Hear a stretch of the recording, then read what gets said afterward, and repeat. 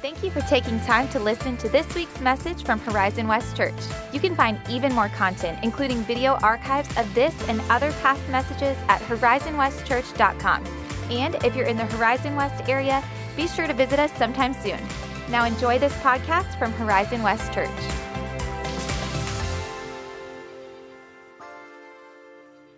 Top of the morning to you guys.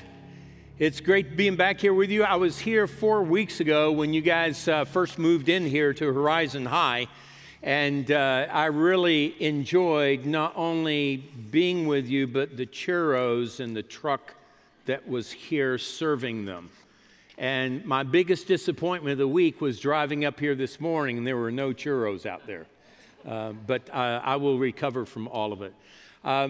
It is such a joy because there has been a small group of us that began imagining 5 years ago a brand new expression, spiritual expression and spiritual family here in Horizon West. And to see what God has done now with all the people that were here in the earlier service this morning, as well as you guys.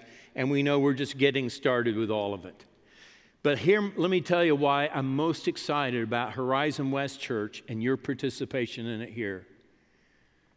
You, in the next few months and the next number of years, are going to help make Christ more visible in this community than ever before. I love the language of John, the Message translation, John 1, referring to Jesus, and he said, "And the Word became flesh and moved into the neighborhood." That's exactly who Horizon West is all about. And so that's why I'm just really jazzed that you're a part of all this. So let me begin this morning just by asking you, when someone uses the word God, or when you're trying to describe who God is, what do you normally naturally think, or how would you articulate him? Would you articulate him as someone that's always grumpy, he's angry, he's never satisfied? Do you describe him more as this loving, unconditional presence? What is that? So let me tell you how I grew up viewing God. I grew up believing that God was this mysterious person or presence that created me.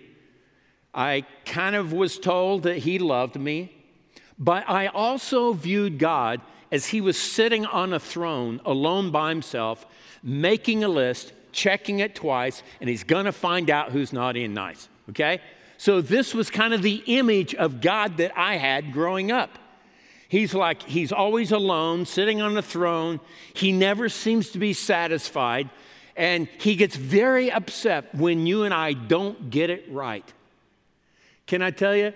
Jesus shows up and he goes, "That is not who your heavenly Father is whatsoever," and redefine for people at that very important moment in time what was most true. When you and I think about all of this, the reason why it's important is because how we view God is a direct correlation to how we view ourselves, how we view other people, how we view the world around us. That's why it's so important. So in the next few moments, let me just try to help you have a further imagination, holy imagination about the nature of God, and then how it's a part of the DNA that you and I walked in here with and we walk around with every single day of our lives. I know the last few weeks you've been in this series called Forward, and Chris has been doing a fantastic job of trying to help envision us around. We want to move forward. There's something new that God wants to do in and through this church and in and through this community and beyond. But at the same time, I would suggest to you, if we want to move forward, we also need to go backwards, back to the very beginning and go, what is this whole thing all about? And if you think that your origin is found in Adam or Adam and Eve, I will tell you, you're not going far enough back. Your origin and mine is found in the very one, your identity, your destiny is found in the very one that set all of this in motion. So here's the beginning of authentic community we see over in Genesis 1. If you have your Bibles, you can turn there, or on your devices, you can turn them on. You probably won't have to look in the table of contents to find the book of Genesis. All right?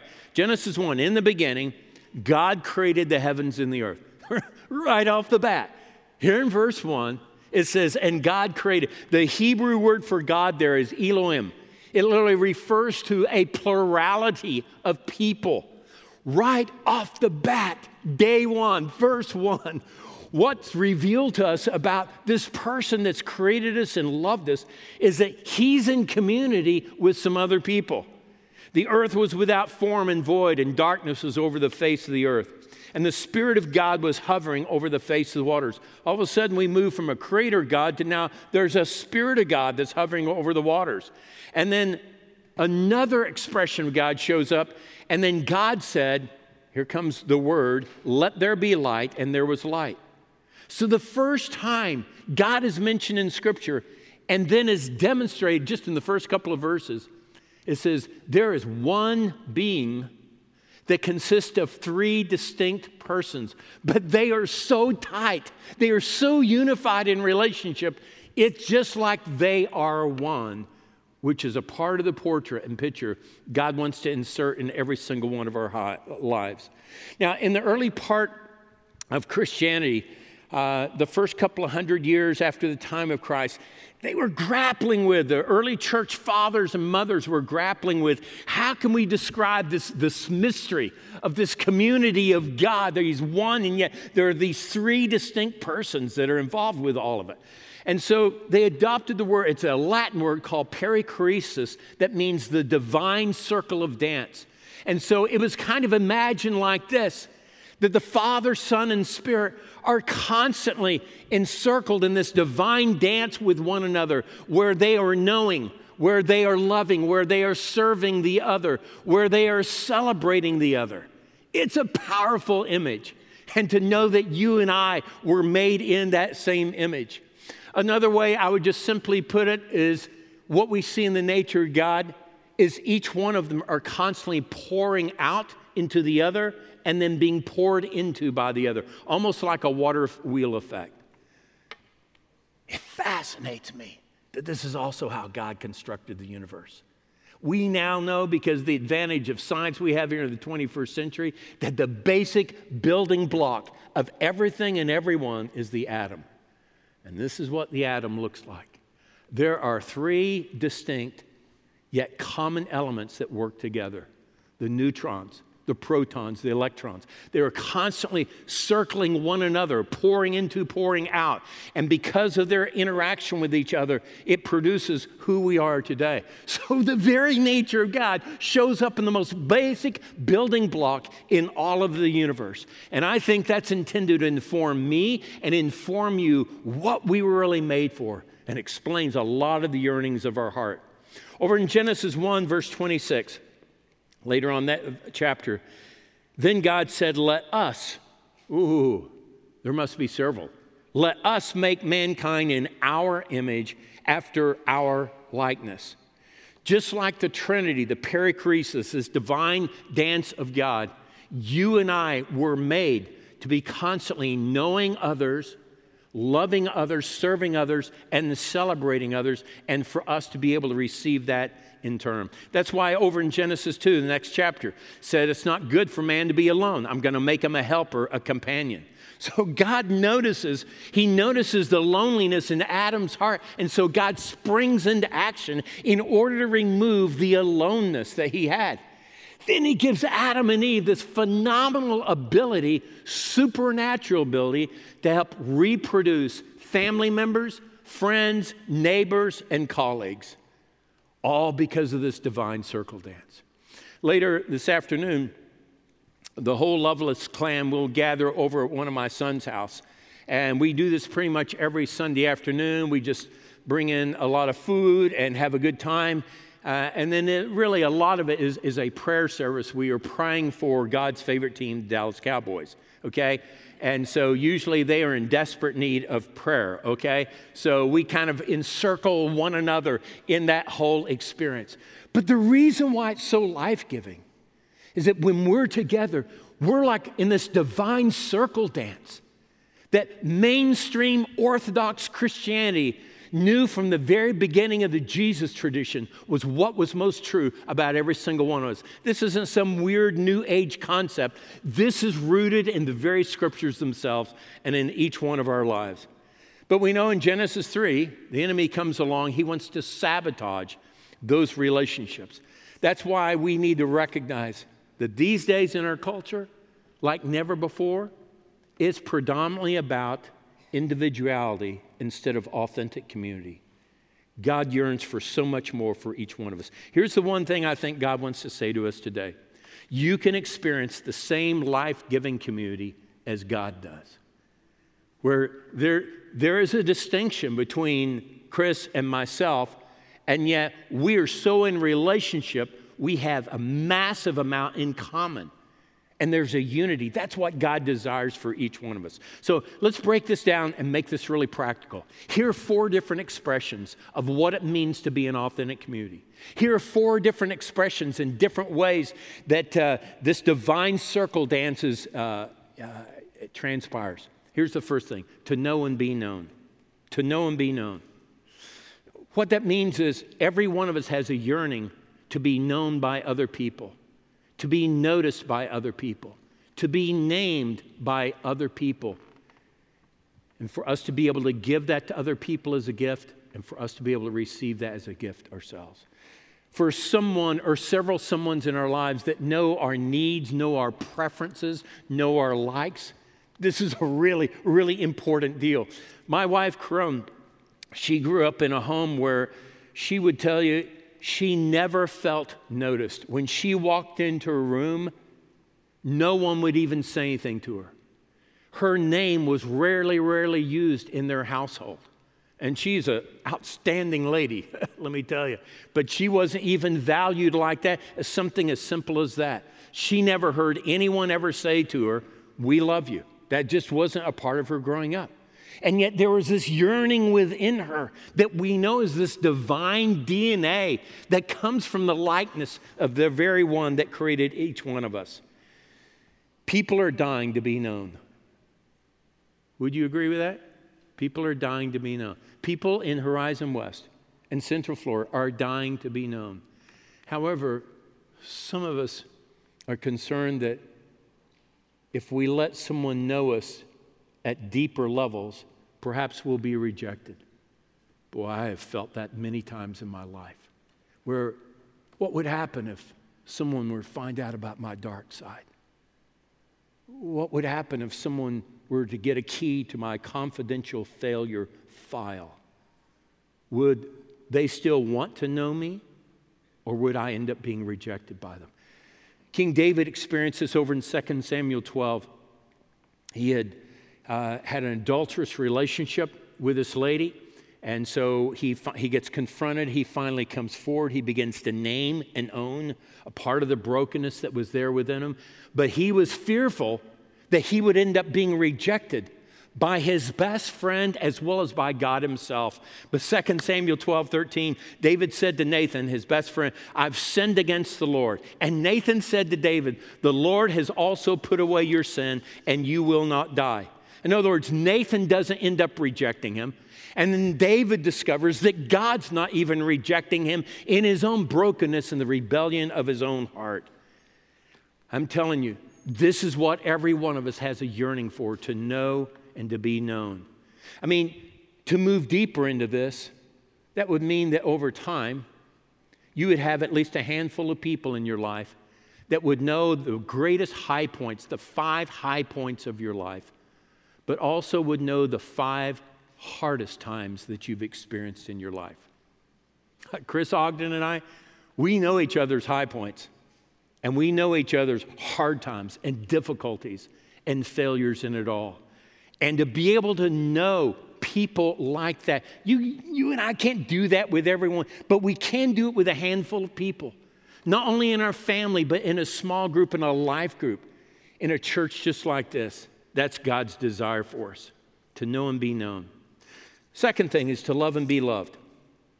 Another expression of this divine circle dance is to love and be loved. See, it's one thing for you to love me based upon my persona, based upon my public image, but I'm thinking, if you were to really fully know all of me, would you then still fully love me? Well, this is a part of what we see God demonstrating for us and wanting us to give as a gift to other people. Over in Mark 12, Jesus one time is asked to give the Cliff Notes version of Christianity. So like, Jesus, how would you boil everything you're talking about and demonstrate? How would you boil that all down and synthesize all that? And he said there in verse 30, and you will love the Lord your God with all your heart, with all your soul, with all your mind, with all your strength. And you're going to love your neighbor as yourself. There's no other commandments greater than these. Jesus was saying, listen, the most important thing is constantly giving and receiving the deepest levels of love that have nothing to do with you and I deserving it. But it has everything to do with the very nature that God has carved out in our soul and the souls of other people. A great author I have benefited enormously from. He was one of the greater writers in the 20th century. His name was Thomas Merton. And he said this one time, the beginning of love is the will to let those we love be perfectly themselves. The resolution not to twist them to fit our own image. That's a significant thing. And when you and I can pull that off, I tell you what, we will express even more of the nature of God and be able to receive it for ourselves on so many meaningful levels. What most people don't realize is if you and I aren't regularly exchanging deep levels of love like this with at least a handful of people, you and I will slowly die on the inside over time. But when you and I can love and then be loved like that, something transformational happens. Again, my wife, Corinne, she grew up in several different homes that were broken, and her stepmom was the mom that was most present during her formative years. When I first came into the family and got acquainted with her mom, I went, Lord, I've never met anyone so angry and bitter and depressed. And she would regularly pour it out. She would rage on me. She would rage on Corinne. And this happened for a number of years. She went through a period where she cut herself off completely from us. But then when we started having children, we started moving back toward her. We ended up discovering that she had gone through multiple affairs of the place where she worked, and she had really become very addicted to alcohol and to some other substances. And so what we did was, we said, Joe, we would love for you to come and live with us. We know you've been through a lot of hardship, and we want to hold you compassionately. We know it's been hard. There wasn't any sense of judgmentalism coming from us toward her. She already knew. She already felt judged by her own brokenness. So we invited her into her home for the next several years, which was a major league challenge for me because she had a cat, and I don't like cats, okay? So that's a turnoff for some of you right off the bat there. So the next several years, we tried to help her have the experience of what it means to know and to be known and to love and be loved. And a few years after that, she ended up committing her life to Jesus Christ, becoming a part of the church that we had founded and led for many years, and served in extraordinary ways. In fact, our children, our three sons, now say to Corinne, we don't even recognize the woman you describe as your mother. She is so different today. But that's the transformational effect of what it means to know and be known, and to love and be loved, and to understand all of that. Back about 4 or 5 years ago, we started a small group in our home that met on Saturday nights. We invited in a bunch of people that had been through some real difficulties in their lives. And so I kind of led off the group by, so here's what we want to do. We want to be able to experience community together. We want to be able to better understand God and understand our own lives and, live in life-giving relationship with each other. So I started off the first couple of weeks talking about the good part of David Lovelace, the bad part, and the ugly part of David Lovelace. And I kind of opened up the file of my life. I felt safe to do that. Some trust had already been established. And so over time, everyone else then began opening up. We began discovering that there are 3 different people that have been through divorces. A number of people were involved in sexual addictions of one kind or another. There were a number of people that had experienced financial failure in the businesses that they owned and they operated. But as we heard all that and took that in, we just learned how to hold each other compassionately. This is God's desire for us. We let that group go this past year, and we'd kind of fulfilled what we felt like the purpose of that group was. And every one of the couples, there were like 7 couples, there were like 14 or 16 of us. Every one of them said, we've never experienced anything like this before in church or in our family. I'm thinking, this is God's heartbeat for every one of us. All in favor of that, say aye. Aye, okay, well, you're thinking about it. So what does it mean to know and be known, love and be loved, and then serve and be served? John 13, very familiar passage of Scripture if you've been around church very long. Then when Jesus had finished washing their feet, these are those that had been following him, he put on his clothes, he returned to his place. He said, do you understand what I've done for you?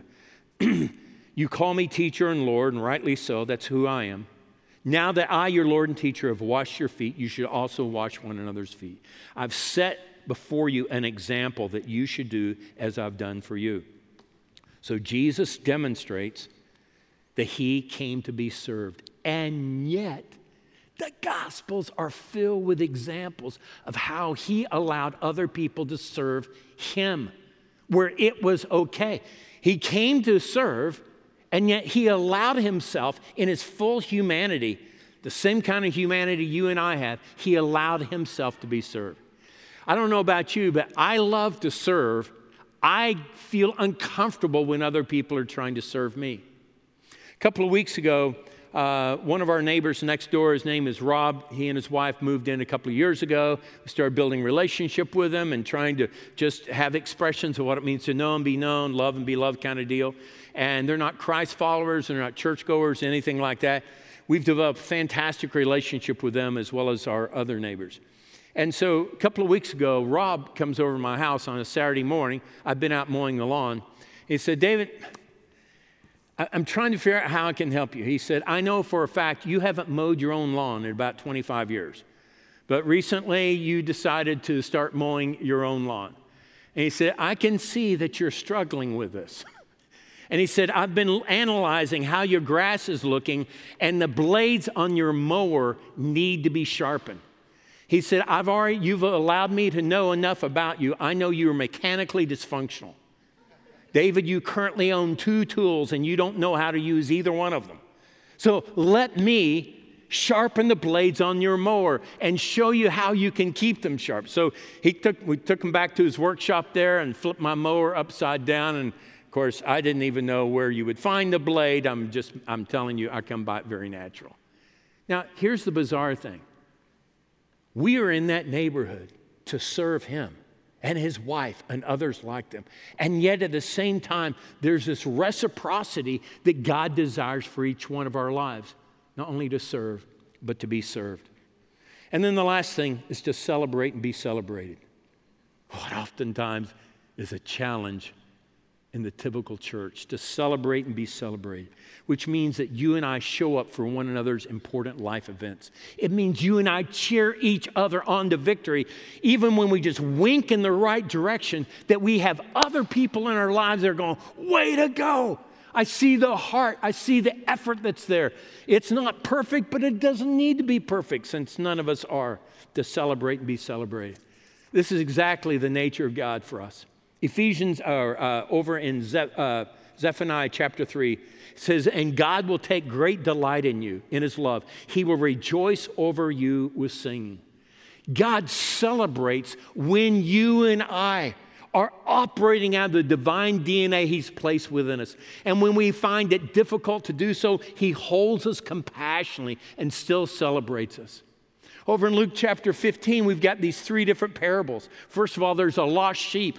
And it says when the lost sheep gets found, there's a big celebration. Uses that word 3 different times. Then there's a lost coin. When the lost coin gets found, then there's a big celebration. Then when there's a lost son, the prodigal, probably the most famous story in all of history that most every culture knows.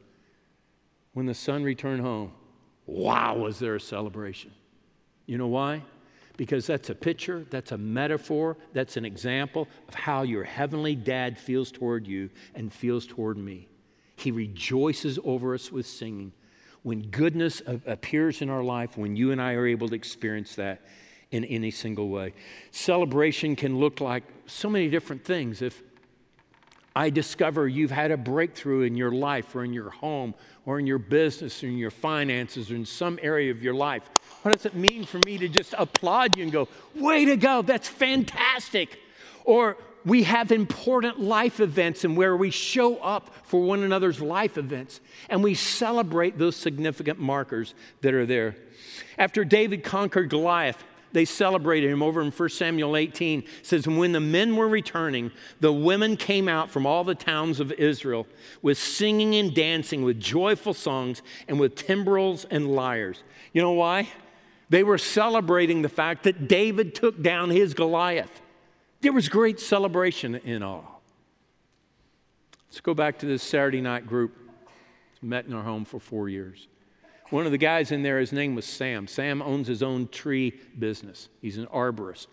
And when you look at Sam, he looks like a big honking lumberjack himself. I mean, he's got a larger-than-life presence when he walks into a room. You know that Sam is there. He's cut out of a very, very rough cloth. That's why I loved he was a part of our group. For several weeks, we were studying, we were talking about, we were not only studying the Word, but we were allowing the Word to study us when it comes to holding other people compassionately, especially when they irritate us, when they just make us grit our teeth. Anyone in here have people like that in your life?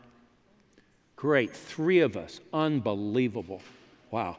Rest of you must live in the most luxurious of relationships. We now have a 4th hand, okay. So we were studying this for several weeks, and Sam said, David, I just need to admit to you and admit to this group that, my wife and Misty and myself, every Sunday afternoon we go to the movies. And he said, I want it quiet when I'm in a movie theater. And if someone is talking or texting during the movie, I will say, hey, shut it, okay? So he said, I'm a movie police. He said, it just comes now. Those things irritate me so much. And so, we laughed with Sam, thought, okay, we want to make sure we're not in the movie theater where Sam ever is. And then several weeks later, we were still on this topic. Sam comes back and he goes, I was a complete failure this week.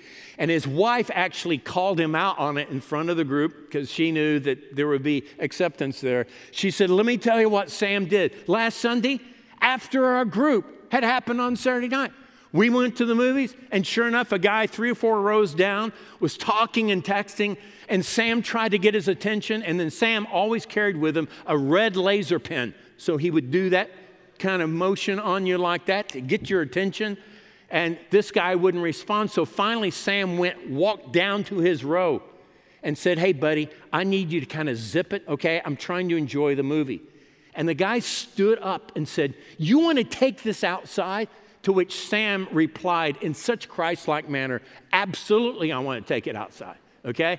So they go out in the lobby, and they start powering up on each other just verbally. And the manager of the theater had to intervene in all of that. So Sam and Misty tell us about that. It happened the week before. And we just held Sam compassionately. We went, Sam, we know what your heart is. But clearly God's still trying to do some work there in you, just like he is in each one of us. You're going to get there.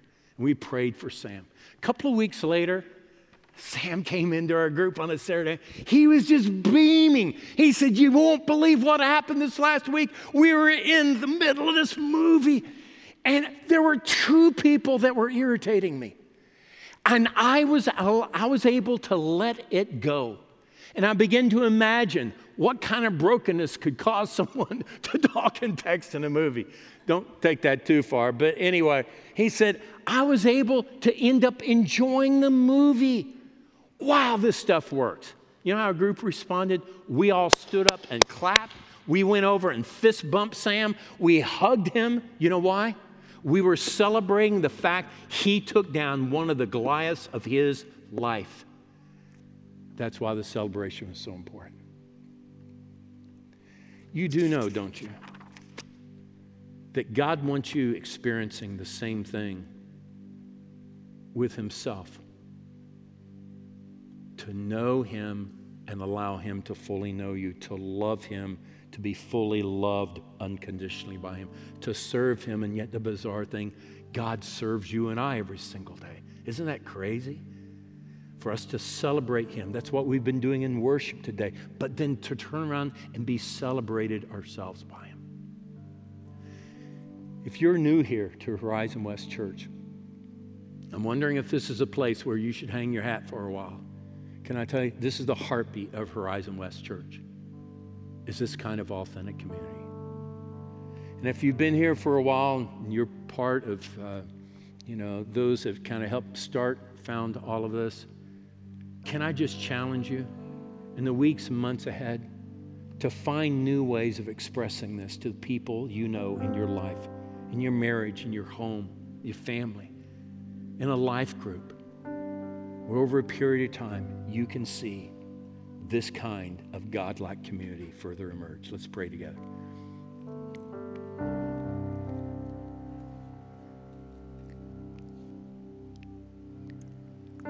Lord, it's jaw-dropping to me the way you've designed this whole thing. The three of you in community where you're so tight, you just look like one. And how you've built that into the universe, and then how you've hardwired it into each one of our souls and our lives. Lord, I think all of us here have experienced some parts of this goodness in the past, and yet at the same time we yearn to experience it even more and to allow others to have this experience. Lord, cause this church in the next few years to become known in this community and throughout Central Florida as a place where you can know and be known, love and be loved, serve and be served, and celebrate and be celebrated. In Jesus' name, amen.